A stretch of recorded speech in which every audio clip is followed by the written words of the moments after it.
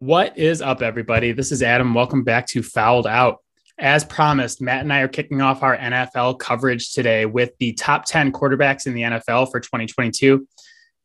We did our list individually and came up with a composite list this year. So we're going to go through the composite list, how it compares to our rankings, where we agree, where we disagree. And then at the end, we're going to give you a couple names that could pop onto this list during the year or by the end of the year. If you cannot get enough NFL coverage, go check out our friends at The Greatest Games Never Played. I recently recorded a podcast with them where we redrafted the wide receivers from the 2019 NFL draft class. Many of you may remember that draft is where my favorite team, the New England Patriots, took N'Keal Harry over the likes of Deebo Samuel, DK Metcalf, and many more. So I had a lot to say, a lot of opinions, but super fun podcast over at Greatest Games Never Played. Please go give them a listen. We will share the episode that I was on. Should be out today by the time that you listen to this. So, but for now, Matt and I are ready to do this. This quarterback podcast is one that pisses off probably every fan base somehow, except for whoever we have at number one. So we're looking forward to it. Let's go.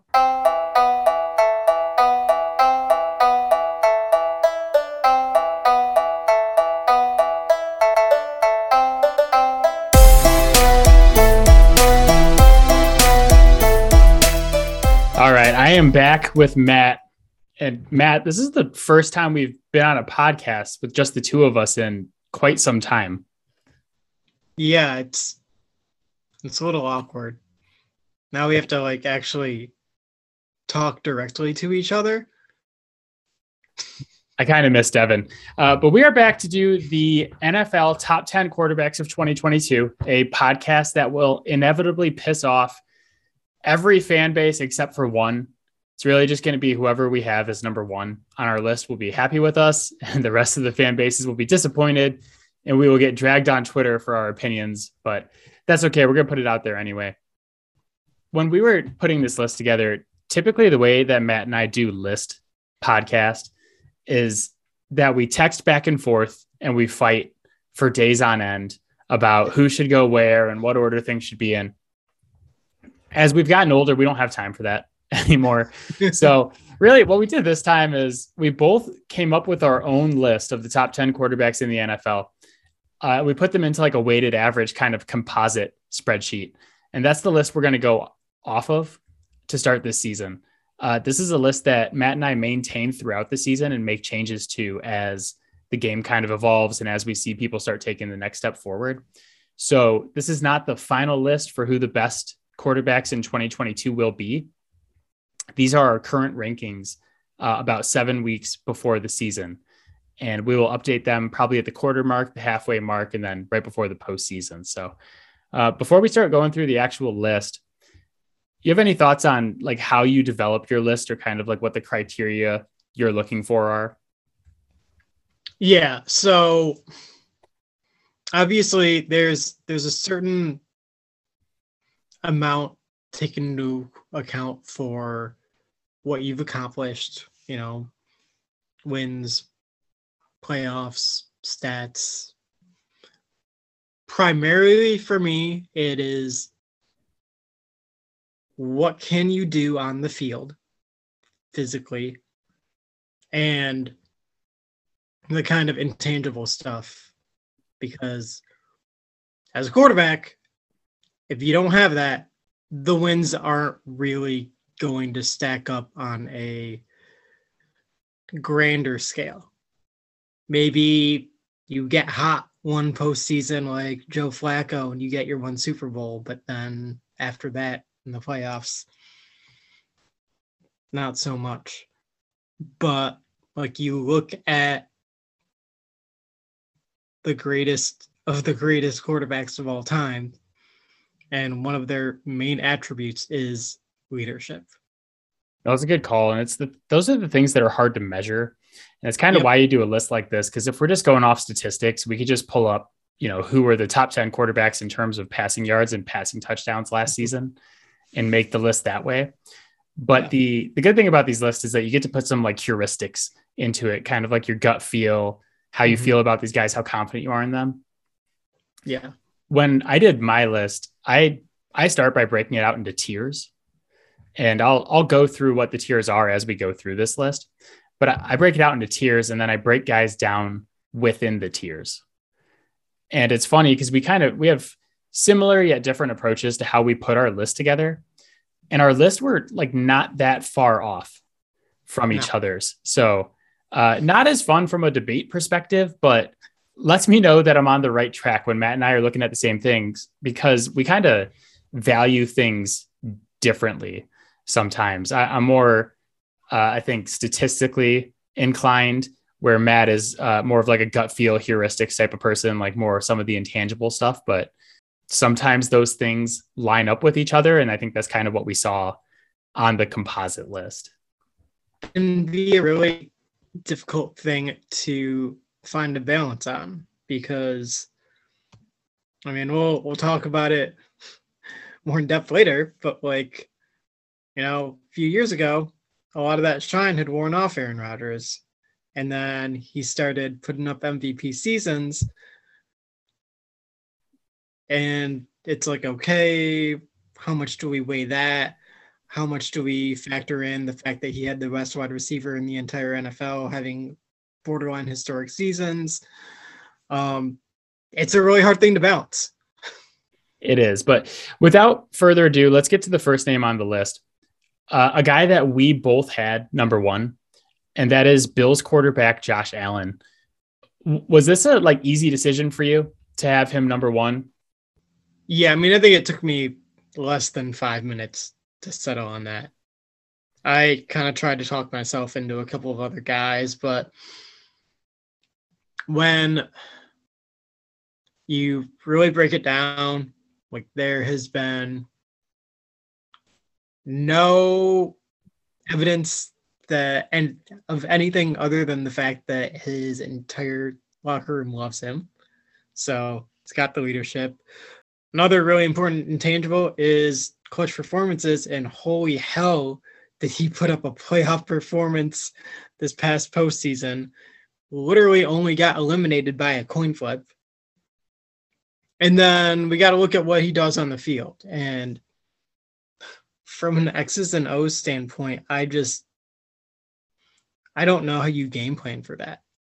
He has the kind of arm that is only rivaled by guys like Mahomes and Stafford and like maybe a couple of the young guys that haven't really put it together yet. He's got, speed as a runner, but he's also just like a Mack truck. Like that's a whole other thing to deal with when you're talking about the running game, but also you have to worry about their quarterback running over your linebackers. Yeah, trust me, I have experienced that firsthand, being a Patriots fan and watching my team try to guard Josh Allen last year.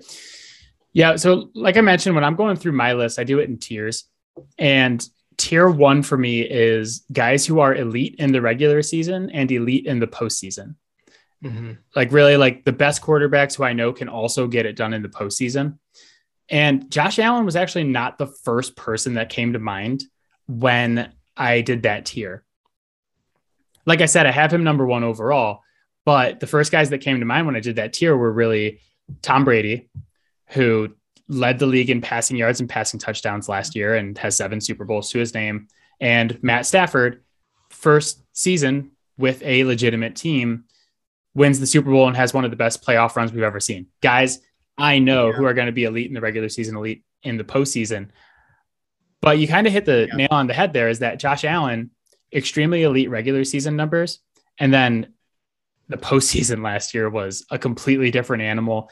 I watched him grill my team, the New England Patriots, to the tune of 4 touchdowns or 5 touchdowns. But between his 2 games in the postseason last year, he completed 77.4% of his passes for 9 touchdowns and no picks. And I'm pretty convinced that the only reason that the Bills didn't win the Super Bowl last year is 1, because of a coin flip, and 2, and more importantly, his defense just let him down.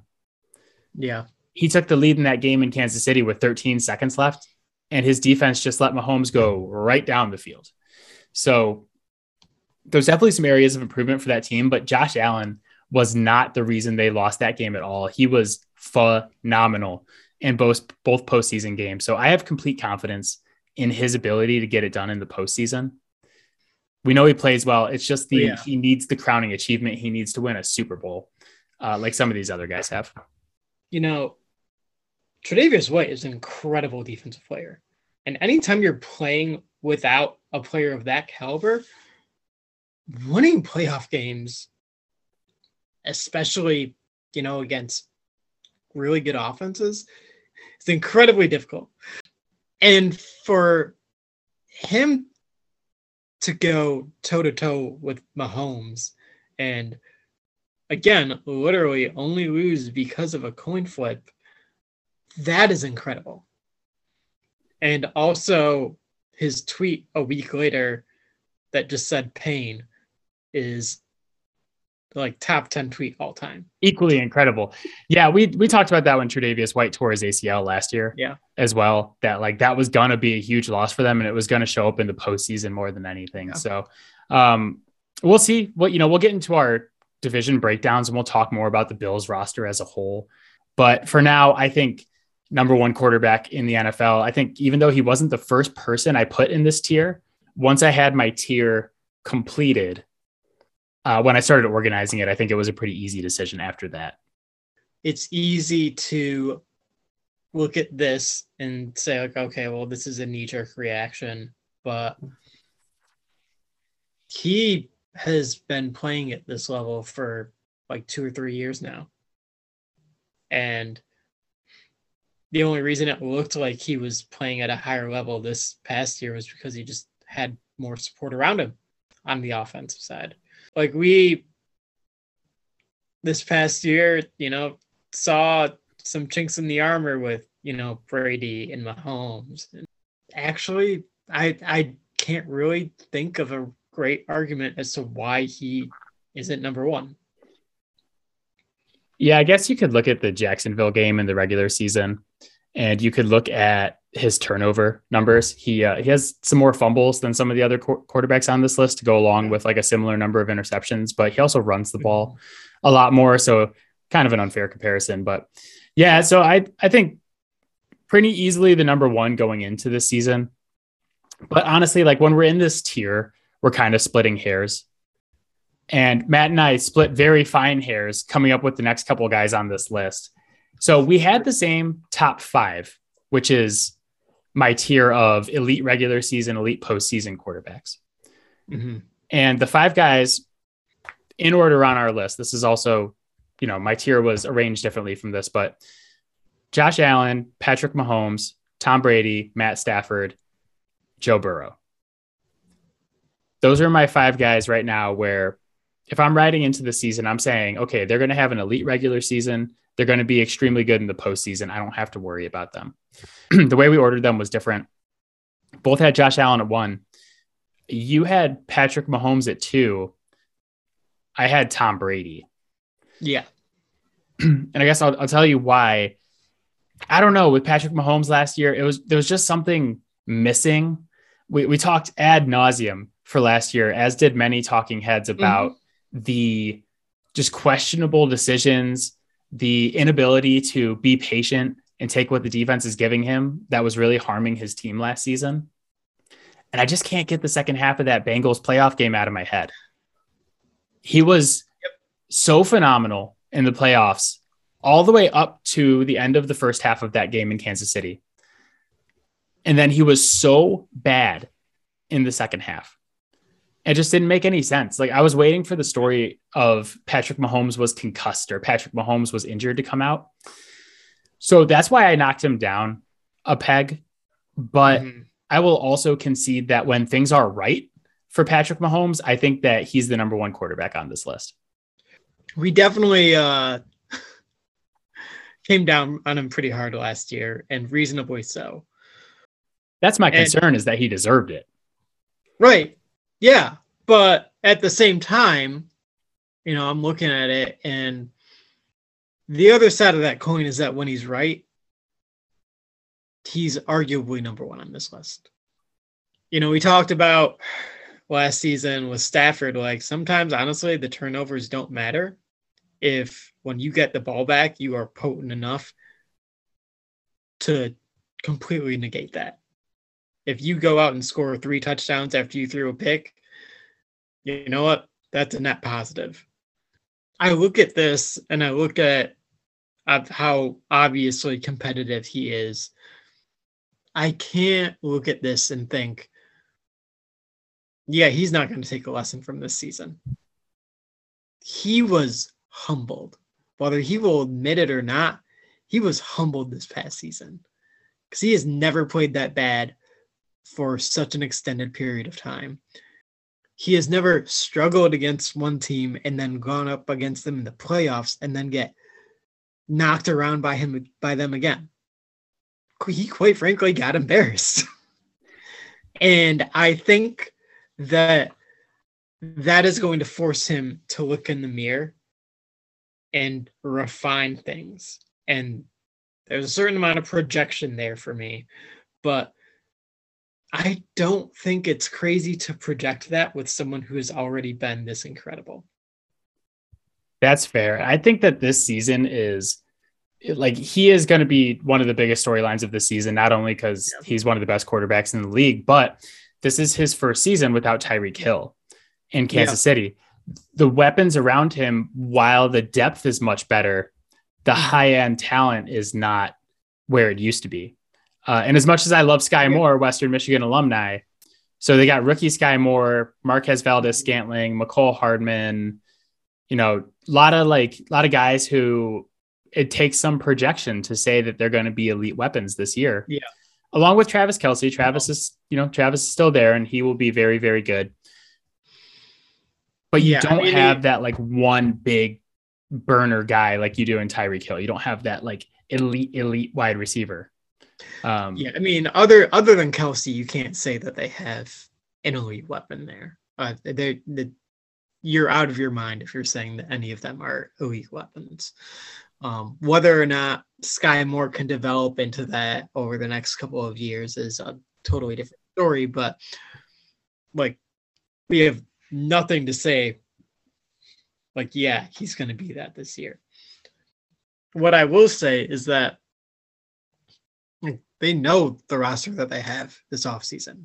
And he knows the mistakes that he made this past season.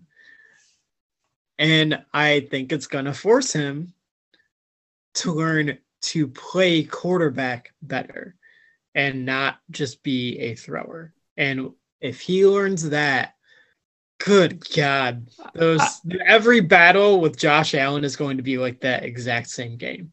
You read my mind because I was going to say like maybe his stats aren't as gaudy this year with a little bit more of a balanced offense with some of the running backs they have. And, some of these guys are not going to be but could he be a little bit better as a quarterback? At times last year, was he just like, Tyreek's down there somewhere, or like, I'm going to wait for Tyreek, or like I'm holding on to the ball a little bit more because of Tyreek. And can he maybe play a little bit more in Andy Reid's offense instead of off schedule, which like some of the best stuff he does is the off schedule stuff. Yep. But can he be a little bit more a piece of the offense, and maybe the offense can be a little bit better without Tyreek Hill? Super interesting year coming up for Mahomes, who came in at number 2 on our list. Number 3 in the composite rankings did end up being the GOAT, Tom Brady. Yeah. I had him over Mahomes just because I am still of the mind that if I am trying to win a Super Bowl this year and I can have any quarterback in the league, I'm still taking Tom Brady. I know he's 43. I know you can throw all these things at me. I'm taking Tom Brady until he's not Tom Brady anymore. And he was Tom Brady last season. He led the league in passing yards, led the league in passing touchdowns. They lost to the Rams in the second round of the playoffs, but they were down 27-3. Yeah. And he's like the only quarterback in the league who just still has that aura of like, it is 27-3, but the other team has Tom Brady. I don't necessarily feel that way in every game with a Josh Allen or a Patrick Mahomes. Like, can they lead their teams back from big deficits? Yes. But when I am in the playoffs and I am down 25, 24, 21, the person I am most terrified to see on the other side is still Tom Brady. And he brought them all the way back to tie that game, only for his defense to give up a bomb to Cooper Kupp on a fantastic play by Matt Stafford, who we'll get here. We'll get to in just a minute here. But he could have had that game. To do that still at this age, to like have the gaudy statistics in the regular season, to have the aura of it's Tom fucking Brady. I still have him at number 2 right now. I was very close to putting him number 1. Trying my best not to be too biased, but that's why I had him in front of Patrick Mahomes. Yeah, I mean, at the end of the day, we say this with basketball a lot, but sometimes you just have Tom Brady. I had him at 4, and we'll get into those reasons next. But I mean, like we said, like we're really splitting hairs between these 5 guys. Like, to do what he has done at age 43 is absolute lunacy.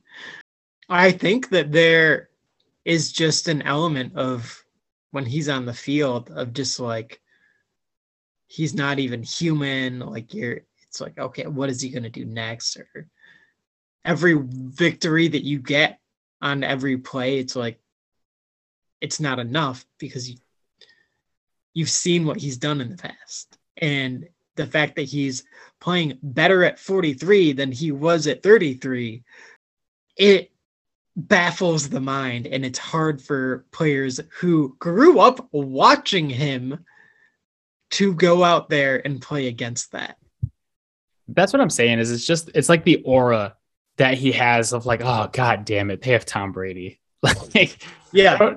And you feel that way when you play Josh Allen or Patrick Mahomes, but like, I'm just more scared of Brady in the playoffs than I am of any other player in any other sport in the history of man. I'm more afraid of Brady on the other side of the ball in a football game than I am with a Steph Curry in basketball or a LeBron James or a Connor McDavid in hockey.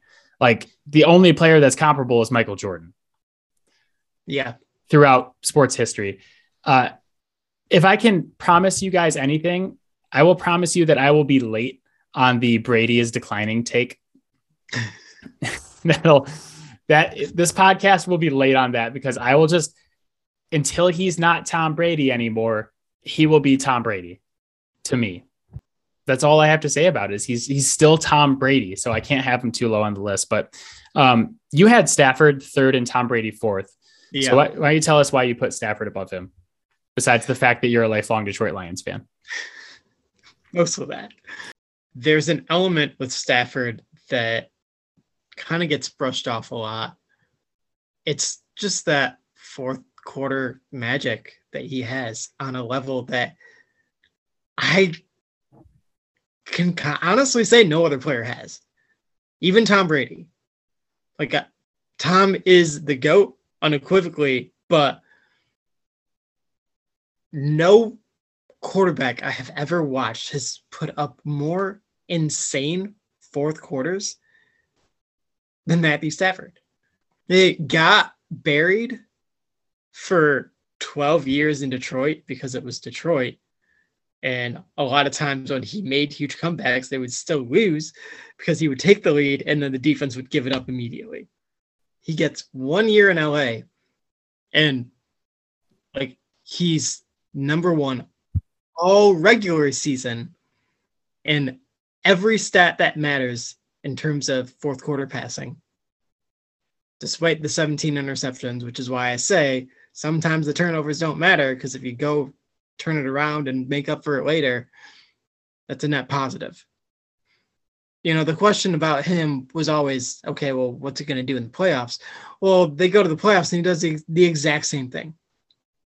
Like, no other quarterback was in the same stratosphere as him in the 4th quarter in the playoffs. Honestly, better in the playoffs. Yeah.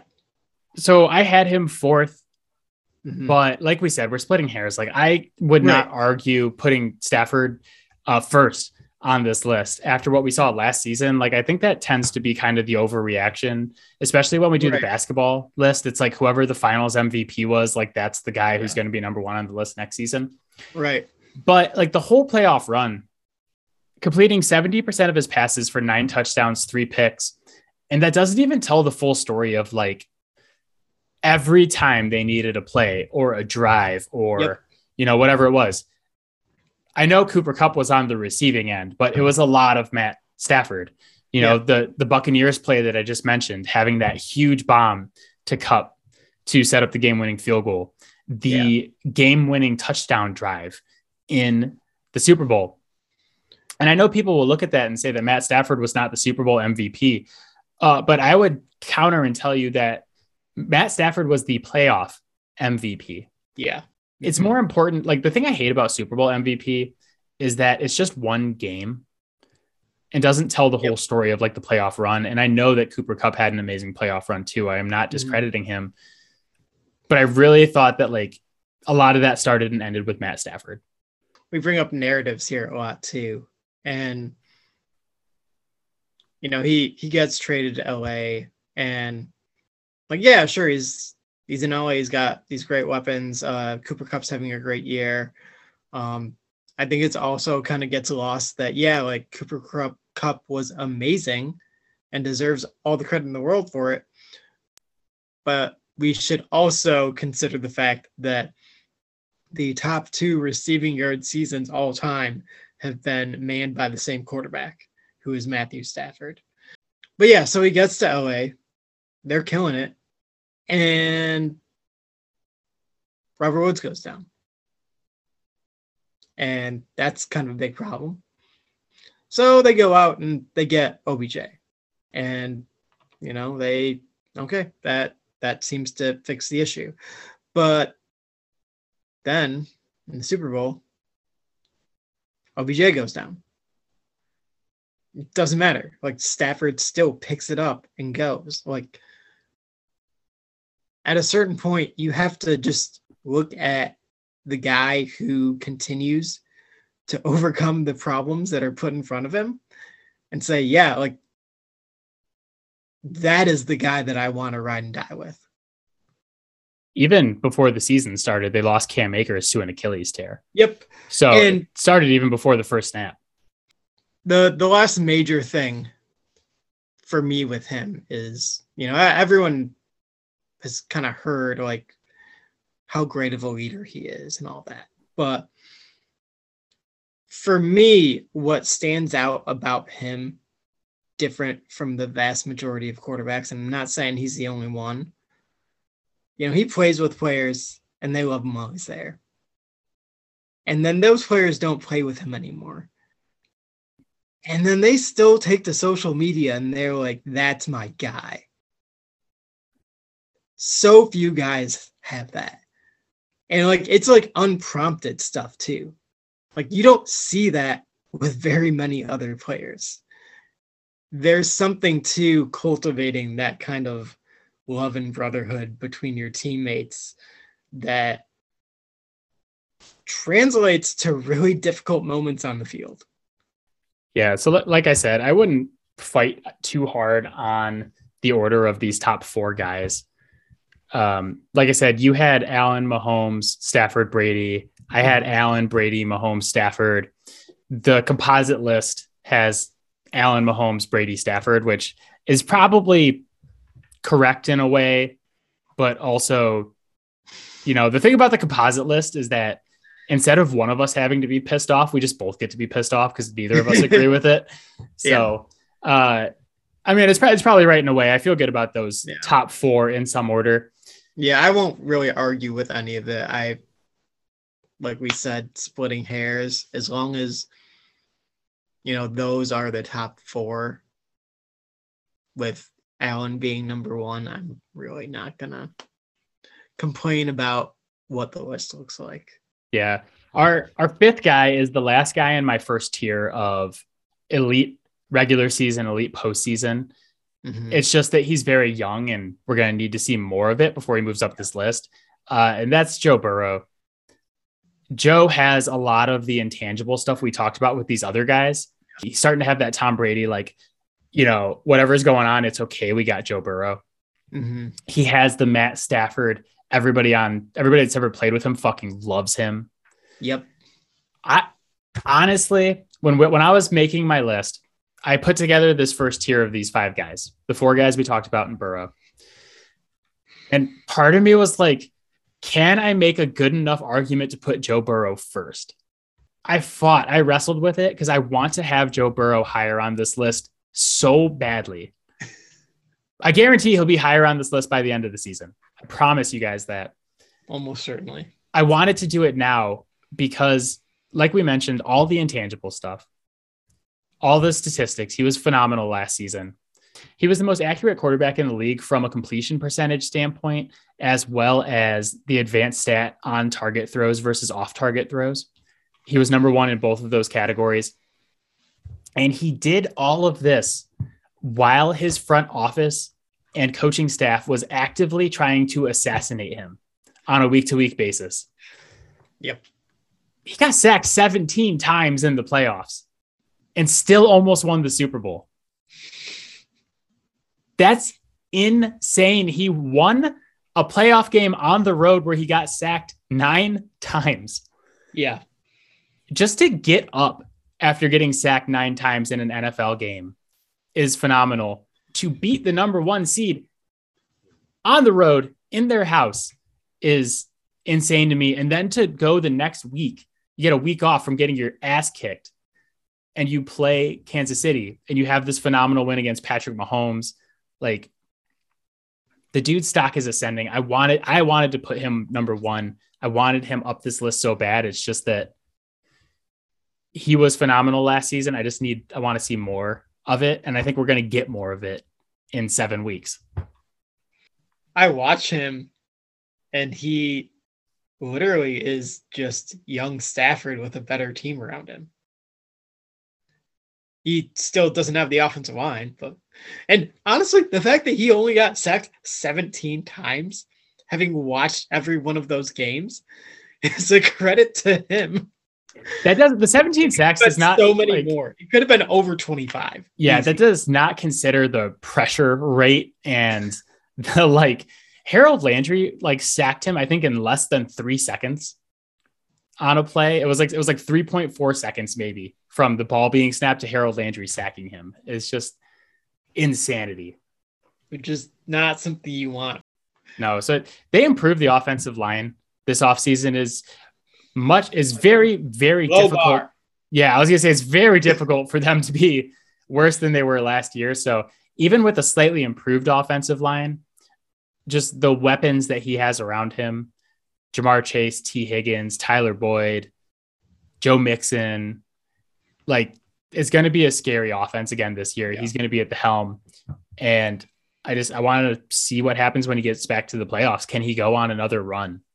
Because like you said, there have been numerous guys throughout history who have had the one run. Yep. The one hot run, the 2 hot runs, something like that. I think Joe Burrow is going to be having deep runs for a very long time is something that we agree on.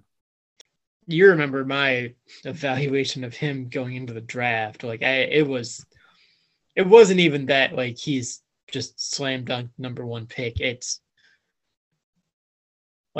this is likely to be a guy who is going to be perennially top 2 quarterback in the league for the majority of his career because of those intangibles that we talk about and because of his accuracy that he displayed in college. You talked about how, his on-target percentage led the league last year. Well, that's exactly what he did at LSU.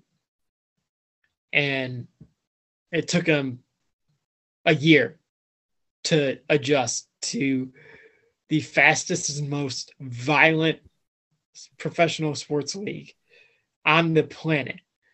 And my only thing with him is I just want him to play more games. The reason I have these other guys above him is they have just seen more. it's a proven track record. Yeah. And with the other guys. They've legitimately seen more of what defenses are going to throw at him so that they are better prepared to recognize and react. Eventually, he's going to have a couple games where he takes his lumps because of that, but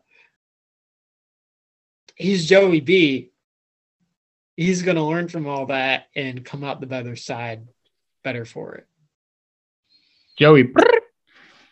Yeah, the crazy thing is that like at LSU, I know he was doing the accuracy thing at LSU and put up the crazy stats, the greatest college quarterback season we've ever seen in the history of college football. It wasn't even close. No, not even close. No, I'm like not even joking. Like statistically, he broke every single record, which Zappy actually reset some of them this year. But to do that while playing at LSU is insane going in the SEC.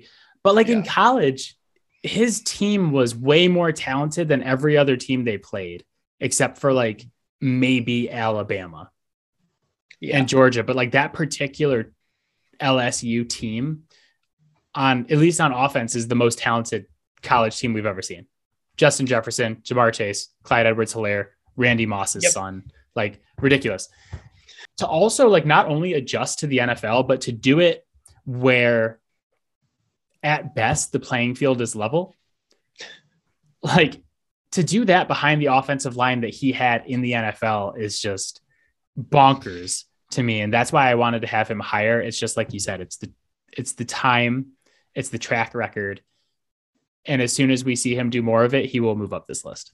Yeah. And the last thing that I love about him that the four guys ahead of him all on this list have as well is not every quarterback has this, but swag. Like that too. But I guess like it's a form of swag. You know, we were talking about Cooper Kupp and some of those big plays. Like you see a guy, you know it can be a big play. But that throw isn't easy. And if it ain't just right, it's probably going the other way. All five of these guys, certainly not the least of which being Burrow, will pull that trigger with no hesitation. There's one guy I'm thinking about in particular lower on this list who does not have that, and it makes a difference. It does for sure. So the next part of this list, so that's the end of my tier one, is those five guys, elite regular season, elite postseason. My next tier is a one-man tier.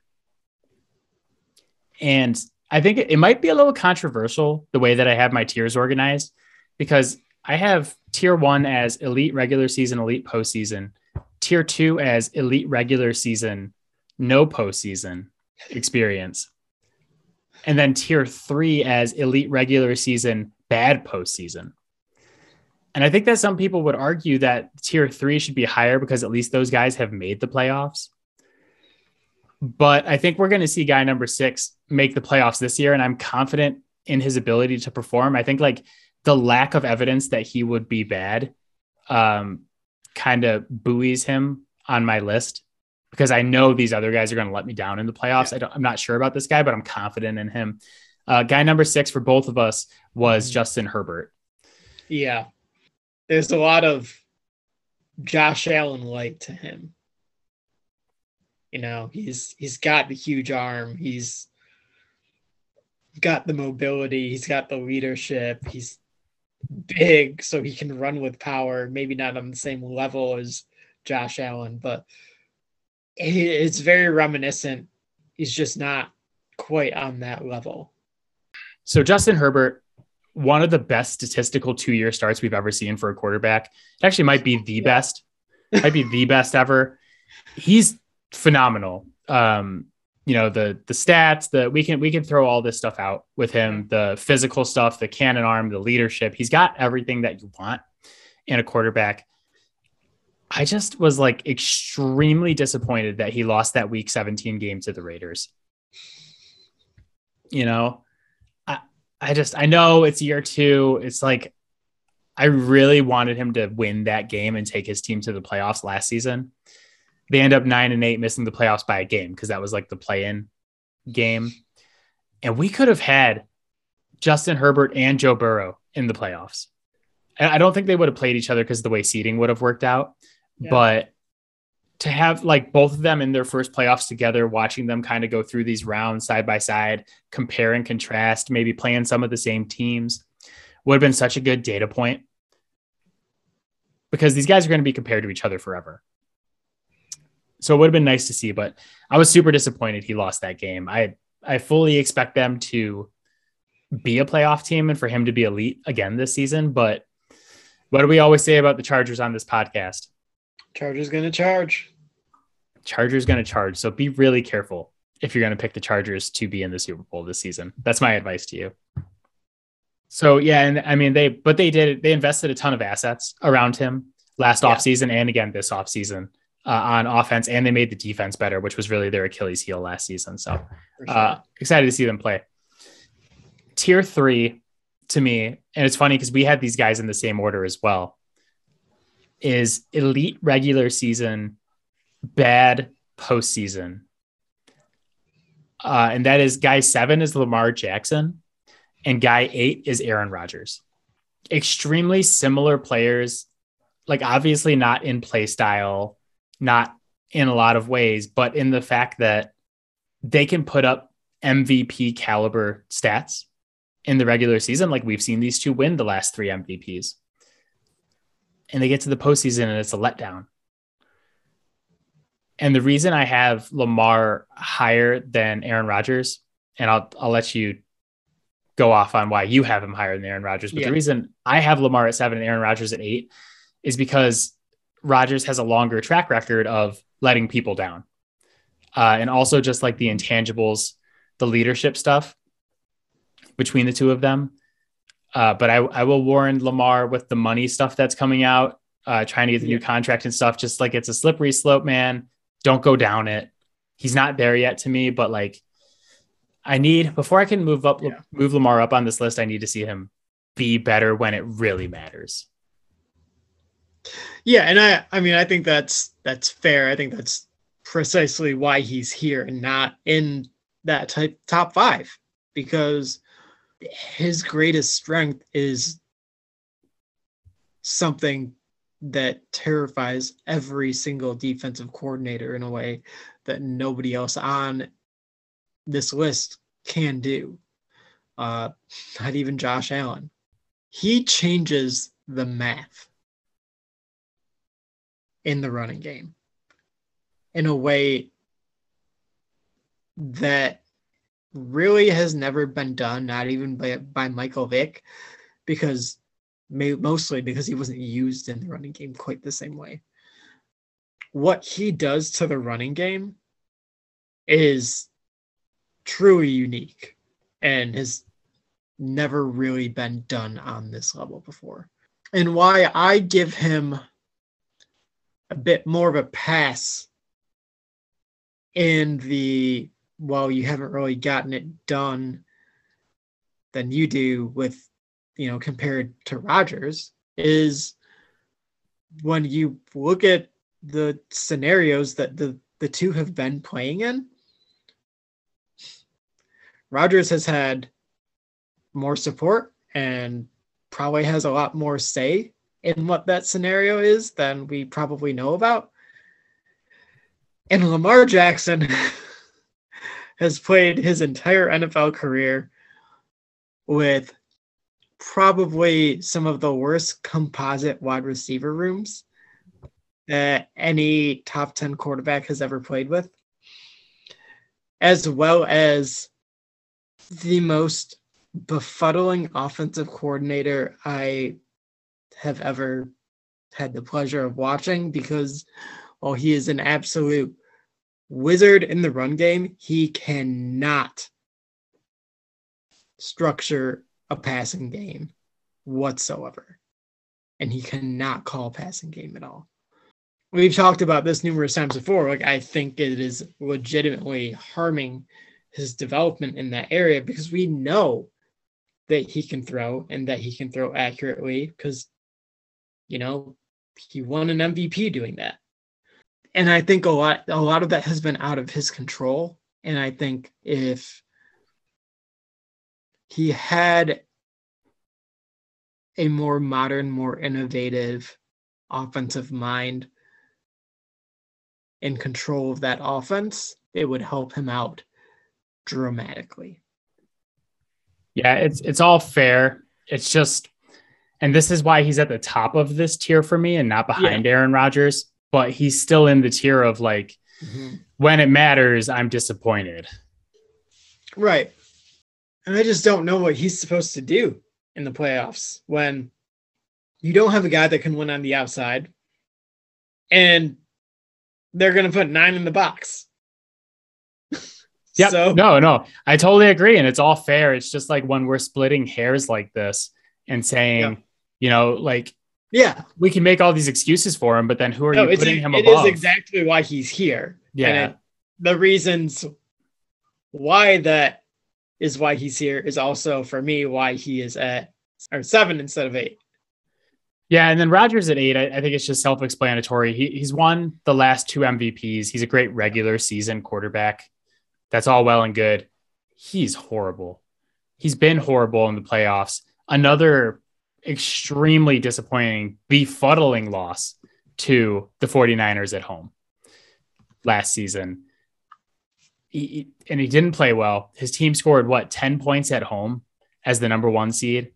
And he's had Devontae Adams. I know that the other wide receivers outside of Adams have not been the highest caliber in the league, but like, it's not like a bunch of bozos off the street. Like it's been decent wide receiver rooms behind him.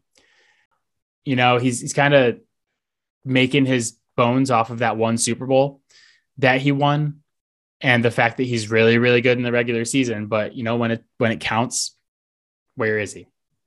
The stands for Aaron Rodgers will talk about how he's, you know, unique all time in terms of his touchdown to interception ratio. I just look at that and I'm like, okay, but what has that actually done? Like, come playoff time, how has that helped? If you wind up throwing the ball away or, you know, not getting the first down because you weren't willing to take that shot on a ball that is kind of dangerous, but it could be the big play because it might mess up your stats. That's my issue with him, is that he doesn't play quarterback balls to the walls. He plays quarterback for himself, is the way I feel. I feel like he plays more not to lose than he plays to win. Yeah. It's like, it's really safe. It's guarded. It's like his whole personality. It's safe. It's guarded. Don't let a lot of people in. You don't take a ton of risk. Yep. And we saw, like, you know, if you watch those breakdowns, there was a couple deep shots against the 49ers available for them in the playoffs last year. And he just didn't take them. Yeah. He wouldn't take them. And if he would have hit one of them, they'd probably win that game. So, yeah. And it's baffling because, like, the reason he's still, despite this, 8th on our list is because he's a very strong arm and he is extremely accurate. Like, he can make those throws. And I don't get it. Yeah, so he kind of is at the end of my elite guys who are at least elite in the regular season. Yeah. And then 9 and 10, we had different guys. You had 2 different guys than I had. But I feel like these spots are like the 2 really wide open spots on this list. Mm-hmm. Like, I feel like even if you don't agree with the first 8 guys that we listed, like if you don't agree with the order, I feel like those 8 guys are going to be on everyone's list to some degree.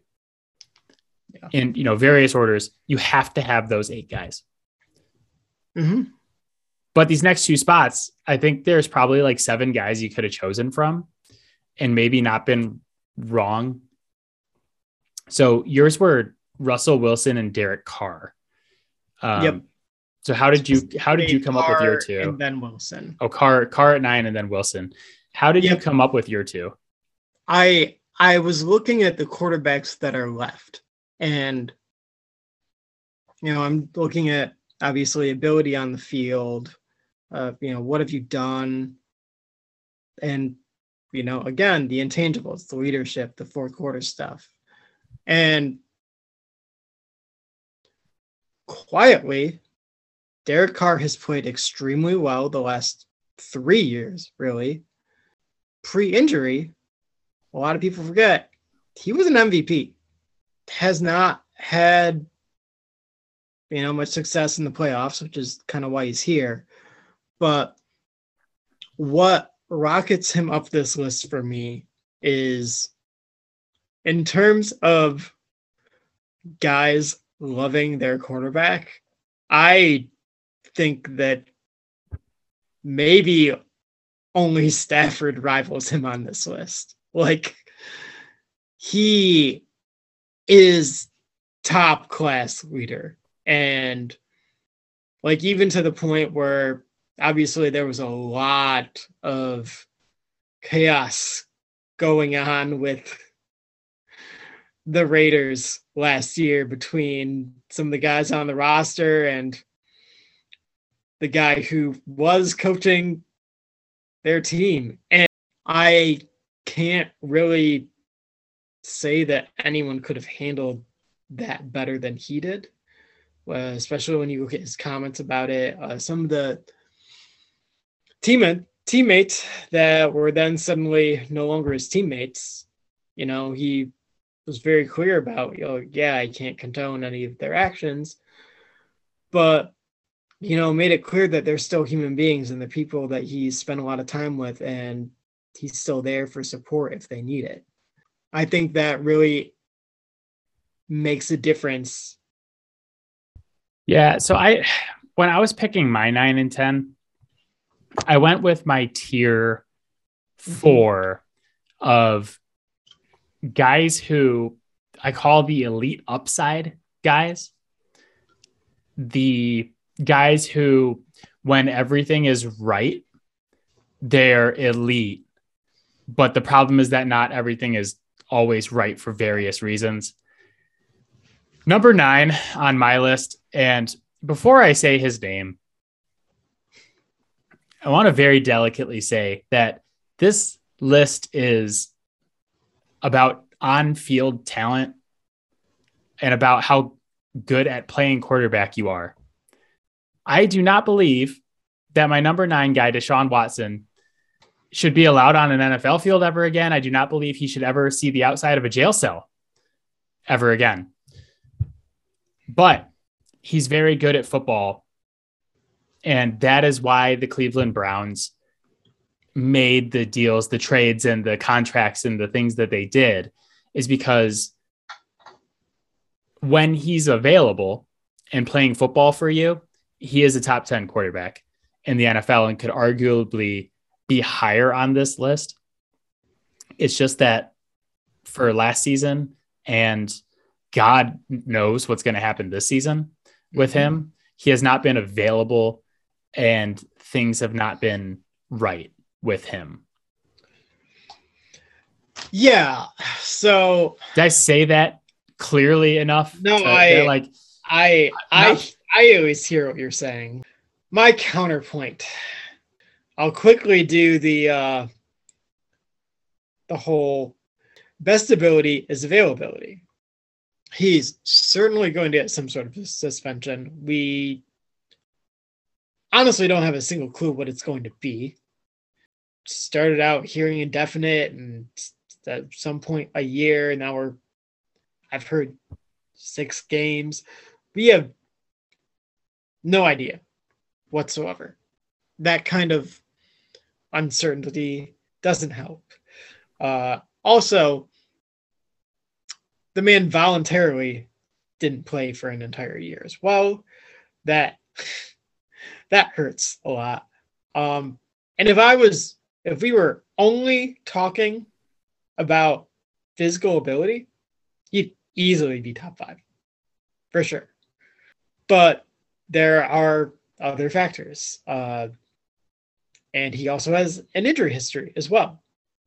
He had that torn ACL, and I think he actually might have had some injuries earlier on like pre-college, but he has not always been able to be on the field, whether that was voluntarily or not. And there's the issue of leadership, where he has 100% been compromised his ability to do that. It's all fair. It's just that, like, the last time we saw him play a full season, led the league in passing yards while completing 70% of his passes, 33 touchdowns, 7 picks, 400 rushing yards, and another 3 touchdowns. Just, you can't get that production everywhere. No. You know, he's so good. No notes on his physical ability. It's literally everything else about him. Yeah, so that's why he's in my, when things are right, he's very good, but the things are not always right. My other guy, my 10th guy, was Kyler Murray. Yeah. And, you know, just he's like the epitome of this category. It's just like, when things are right, he is incredible. My favorite player to watch. Elite talent, the passing, the running. He was on pace a couple of years ago to be the first player to have 4,000 passing yards and 1,000 rushing yards in the same season. It's just like, if he could be that good for more than 8-9 games, I would really appreciate it. Like, yeah. And the playoff game last year was abysmal, but I still believe that when everything is right, that talent wise, he is one of the best quarterbacks in the league. And I take that upside over my 5th tier, which is the guys I call the, yes, they're good, but they're very interchangeable squad. And my guys in this last tier, this isn't on my list, but Derek Carr, Dak Prescott, Russell Wilson, and Kirk Cousins. I think to a large degree, like, yeah, they're all great quarterbacks. They're very good. Like, is any one of their teams better or worse with any one of those 4 guys? Yes. If you think that Kirk Cousins and Dak Prescott are interchangeable with Derek Carr, then we aren't watching the same players. And I know that those guys are great at putting up regular season stats, but holy hell, when there's any pressure on them, do they fall apart? I mean, I would have Carr higher than them in that tier, but like, I don't feel like the Raiders would have been appreciably worse last season if Kirk Cousins was their quarterback. I mean, I'm sure he would have gotten them to the same point of playing to get into the playoffs, but their games would have been way more chaotic. It's true. Like they would have blown some incredible leads. Yes, but I mean, like, Derek Carr wasn't that great in the playoffs last year either. No, against Cincinnati. But the one thing I will say about this is that if I'm looking at who's going to break out of that tier for me, that I would pick Derek Carr, because all of those other guys I mentioned have had elite level weapons the last couple of years. And this is going to be, I mean, Derek Carr has had Darren Waller, but like, you know, Devontae Adams, Darren Waller, and Hunter Renfrow, like having that trio, I think is going to give him a chance to be better statistically this season. Like you nailed it with all like the leadership stuff and all of that. But like, I want to see more from him before I take him out of this group, because where it's at right now, he 23 touchdowns, 14 picks last year. Not very good in the playoffs last year. He threw for 310, but he threw 54 passes and completed only 54% of them. You know, I want to see it. Let's see it. This is your year. Your year, Derek Carr. Show me. That's fair. But when you talk about interchangeability, we can go back to that a little bit. Look at the situation that team was in last year with regards to interchanging different parts. There's a very, very small group of quarterbacks that could have navigated that challenge. And I would say that Kirk Cousins, not one of them. Dak Prescott, not one of them. Kyler Murray, definitely not one of them. I will tell you that Dak Prescott played for Jerry Jones. Pretty difficult to play for Jerry Jones. Valid point. Yeah. One thing about Kyler too is just that, like, we talked about Lamar Jackson earlier and how, like, he just terrifies defensive coordinators. I feel like when Kyler's going, it's similar with his rushing ability and his ability to, like, make the off script plays. It's just that it only goes for like half the season. He disappears too much. Yes. And that a disqualifier for the top 10 for me. He is a guy that I could see jumping into it eventually, but it's a problem for me. My quick pitch on Russell Wilson is, like, we've seen him do it in the playoffs before. We've seen him put up big regular seasons. He's down here, honestly, in large part because he's started seasons where it looks like he's the runaway MVP and then he just kind of slows down. But we'll do a little bit of projection here. Playing in Seattle for so long, he literally had no protection whatsoever. And the line is definitely better in Denver. They've got a very deep room of weapons for him to work with. They've got a couple of really good backs that they have as a foundation for a strong running game. And when you're talking about such a small quarterback like him, sight is a bit of an issue. But when you're talking about the play action game, that can really bolster a guy. And I think that he is on a roster that suits him much better than he has been for the last several years. That's fair. I mean, he's another guy I could see jumping up. The reason I didn't have him in my top 10 is I'm so much more meh on Russell Wilson than I feel like the rest of the world is. He's 3-5 in the playoffs since he lost that Super Bowl to the Patriots. Yeah. He was not good last season, even when he was healthy. And he played more games last season than people remember. He played in 14 games last season and was very meh. And I know that team had a lot of issues. It's just like, I'm like, That's why I'm like, he's in the interchangeable all-stars to me right now, is like, because could Kirk Cousins have had that season there? Could Derek Carr have had that season there? Yeah, probably. I don't even pay attention to what he did after he came back from that finger injury. I don't believe that he should have been playing at that point. But even before that, he wasn't great. No, he was bad. Yeah. So we'll see how they do this year with a new offense, and maybe the change of scenery gets him back to being like that elite level quarterback. But I don't think he wanted to be there either. So we don't have a ton of time to break these guys down, but just give me a couple of names that you think we could see on this top 10 list by the end of the season. I mentioned Kyler. He's got all the talent you could possibly want in a quarterback.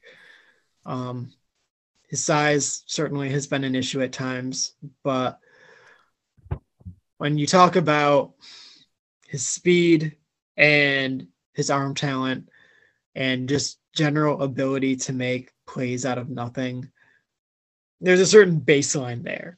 And if he can develop into playing quarterback better than relying on backyard football, if things don't go according to plan initially on a play, I think you could see his play stabilize a lot more, and he could easily jump in to 8, 9, 10 spot. But it's just been that inconsistency, and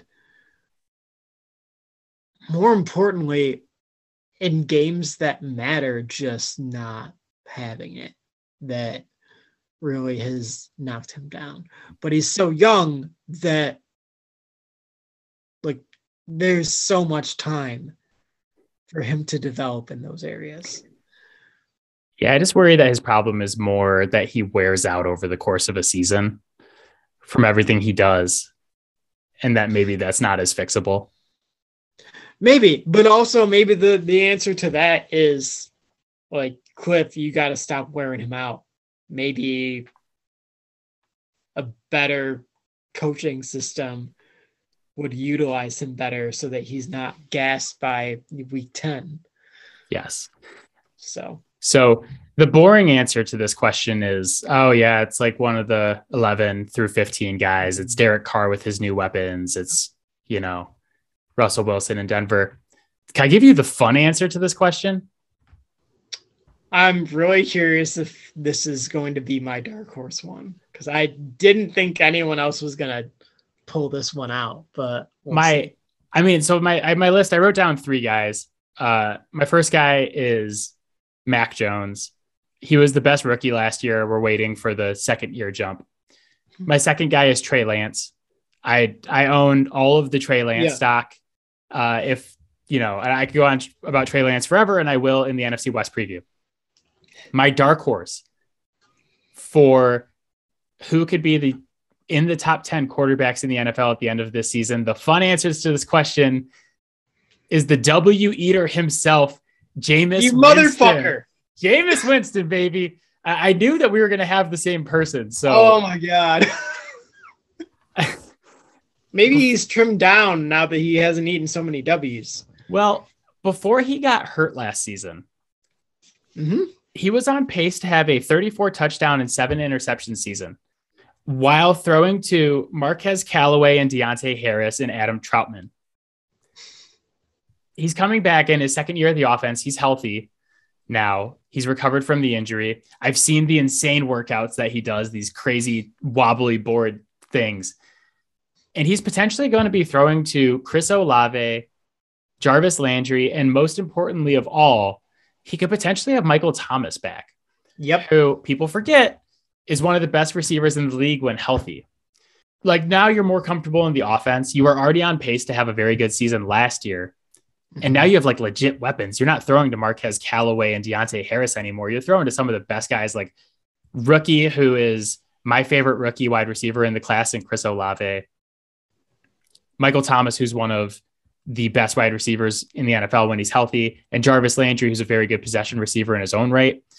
Kamara might be suspended for a little bit to start the season, but he'll be back and he'll be healthy, after 4 to 6 weeks, maybe.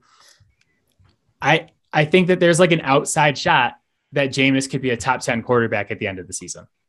And I think the Saints are going to be good this year. He was a number 1 pick for a reason. He has legitimate talent.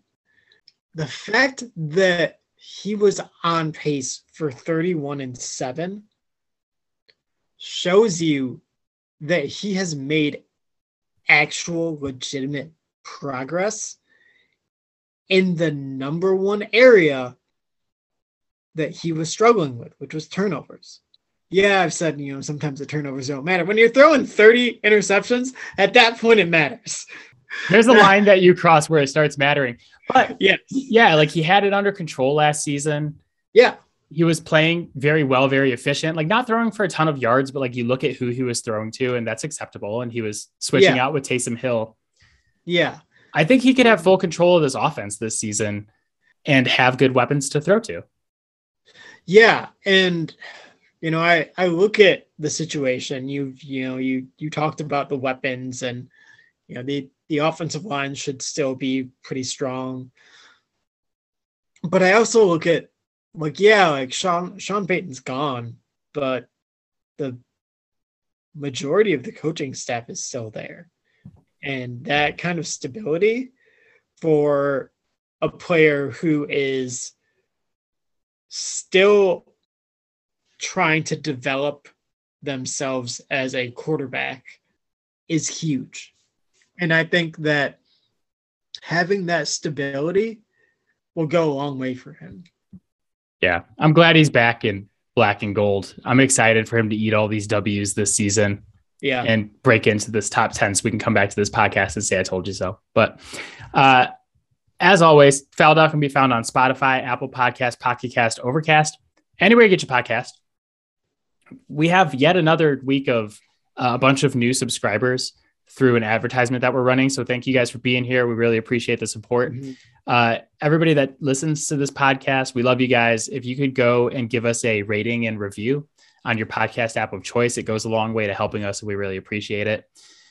If you want to share your feedback about our top 10 quarterback list, if you want to jump on the Jameis Winston bandwagon with us this season, you can hit us up on Twitter at Fouled Out Sports. And you can find Matt on Twitter at Matador_defense.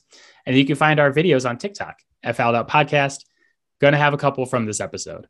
So, and most importantly, take to Twitter, take your thoughts on our list here and go tell Jose Calderon exactly what you think, and then tell him to come on the podcast or to unretire, because that's what I will be doing.